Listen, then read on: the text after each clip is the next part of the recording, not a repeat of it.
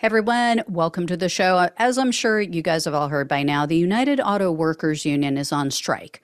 They're targeting the three big automakers, General Motors, Ford, and Stellantis.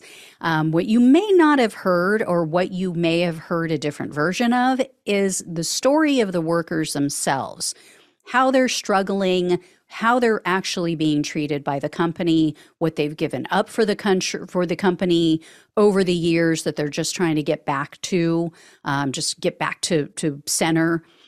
You guys know I watch and read a variety of media from far right to the middle to the far left. And what I've noticed from the right and the center is a disturbing story meant to gin up sympathy for the corporate elites. The people who are trying to quash the rising labor movement in this country. So, for example, in an MSNBC segment, they claim that these auto workers are already making around $45 an hour. So the 40% increase that they're asking for would put them in the $60 an hour range for income. Now, if you hear that as an average American, you think, these workers are just being greedy, right? I don't want the price of cars to increase because of their selfishness. I mean, first of all, the fact is a very, very tiny fraction, like something like 5% of the cost of the car is from labor. So it's not going to increase even if their pay increases. And the truth is, these workers are not making that much money. These reporters are getting their talking points straight from the corporations who are fighting against these workers. They are manipulating the facts. They're factoring in like entire packages, like your entire employee compensation package, like insurance and things like that. That's not your living wage. And people who literally make tens of millions of dollars every year are sitting on their asses in air-conditioned offices, taking 2-hour lunches, most likely, vacationing in exotic locations when they're not at their third or fourth home. And these are the people who are putting out these talking points and boo-hoo-hooing. Now, luckily, the awesome reporters at Status Quo have been on the ground and they've been talking with these workers. So here is what's really going on with some of these workers and how they're feeling, how they're barely surviving. Check this out. What for you is the main reason you wanted to go on strike? Is it the wages, tier system?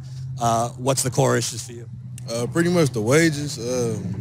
I currently work 2 jobs, so I want to not do that to support my family. But yeah, I'd rather just work the 10 hours and go home with my family instead of leaving here and going somewhere else to do another job. So in a typical day, how many hours you work in between the 2 jobs? More so I work like a Thursday through Sunday thing, so it's like 16 to 17 hours a day sometimes. Watching these kids come in here, I work around a lot of kids that are really new to careers and whatnot, and coming in at $17 an hour, and we know what the cost of living is now. You can't even have an apartment. You still got to live with your parents or have 50 million roommates, and that's not enough. It's not for what we do. It's not enough. It weighs on your body after a long period of time. So yeah, they really deserve to at least have a better starting wage. $15 an hour in this economy, gas, groceries. You must be really stretched economically to pay the bills. Stretched is not the word. We need better wages. We need at least a $10 raise for all the work that we do. We do a lot in my department, and we're just underpaid and overlooked. And I don't think it's fair, and I think it's about time that we fight for our rights. So here's the issues. Here's why the UAW should be striking. During the 2008 recession, these workers agreed to take major pay cuts. They also agreed to take cuts to their hours just to try to save their jobs, just to try to keep these companies afloat. That was on top of us as taxpayers bailing these companies out with our tax dollars. And in the past few years, these automakers have made record-breaking profits. Jacobin News reported that in just the first 6 months of this year, They have already made $21 billion in profit, not gross income. That is sheer profit, $21 billion in 6 months. And the executives have had no problem giving themselves massive raises. They have received a 40% pay increase. And then on top of all that, they approved $5 billion in stock buybacks. So that inflates the price of the company's stocks, whereby handing a huge profit to their shareholders. And meanwhile, you have these people, like I said, crying on TV about having to share the wealth with the people who are literally doing the work, with the people who are busting their asses day in and day out so they can make $30 million a year. Take a look at this video. You've seen a 34% pay increase in your salary. You make almost $30 million. Why should your workers not get the same type of pay increases that you're getting leading the company? Well, if you look at compensation, my compensation, 92% of it is based on performance of the company. So, let's see this woman get down there on the assembly line, right? I mean, I wouldn't want her to break a nail, but at a $30 million a year salary, I think she can probably afford it. She could probably have a live-in manicurist, right? $30 million. Seriously, what the hell does this woman do that is worth that kind of money? There is no way she works harder than that father who you saw in that first video working 2 jobs. Absolutely no way. And think about this, guys. Let's say she puts in the amount of time that he does. Let's be generous, right? I don't buy it, but let's pretend that she actually works more than an average person. I did the math on her salary, okay? If she was working 7 days a week, as some of us do, she is making $82,000 a day. $82,000 every single day. Most people don't make that in a year, right? And even someone who's saving lives doesn't deserve $82,000 a day. What the hell does this woman do? And these corporations need to realize they have gotten away with murder for far too long. We, the people, are not going to accept this absolutely obscene income inequality in this country anymore. So here are some things that the union workers are asking for. UAW President Shawn Fain said that they want, quote, $2 for every $1 million spent by Ford on stock buybacks, special dividends, and increases to normal dividends. They're also asking for a 40% pay increase to match what the executives got, and they're demanding a 4-day work week. As of now, they're strategically striking at specific facilities, but they vowed that they're going to expand the strike if the companies don't come to the table. They say they want a legitimate offer by this Friday, or they're going to ramp things up. And check this out.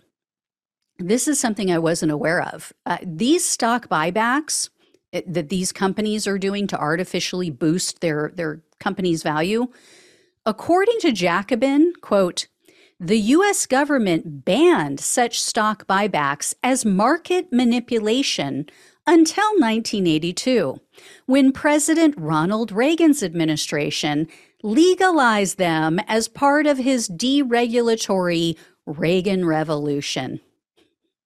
Why am I not surprised? People wonder why I hate Reagan so much. He was all about corporate greed at the expense of workers. Look at how he treated the air traffic controllers when they went on strike. And speaking of greedy, corporate-loving presidents, if people care about union power and worker power, they would never in a million years consider voting for Trump. His administration was completely anti-union. They refused to lift a finger when corporations committed flagrant acts of union busting.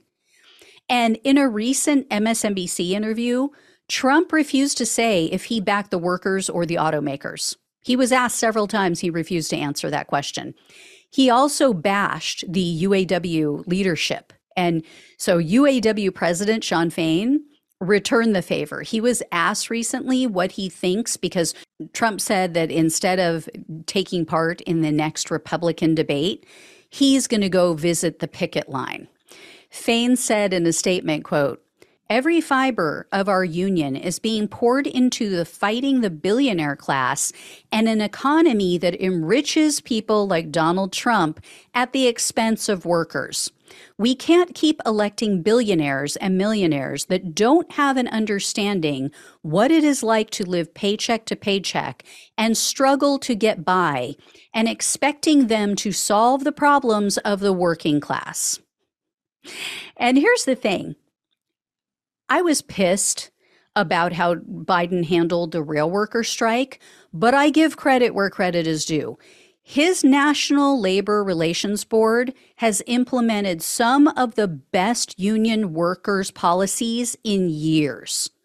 I'll do a show about it sometime. I'll let you guys know, what I find to be really beneficial to workers and why I like the way overall that his NLRB is functioning.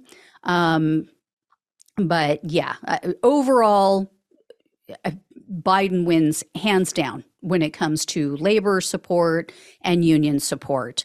So I will let you guys know when and if I hear anything new and exciting with this strike. But again, they've given them a deadline of Friday to come to the table with something realistic, or they're going to ramp up the pressure. Oh, well. All right, guys, I will let you know. Thank you so much for watching and listening. Please like, please share, please subscribe, please become a donor if possible. Love you all. Take care. Talk with you soon.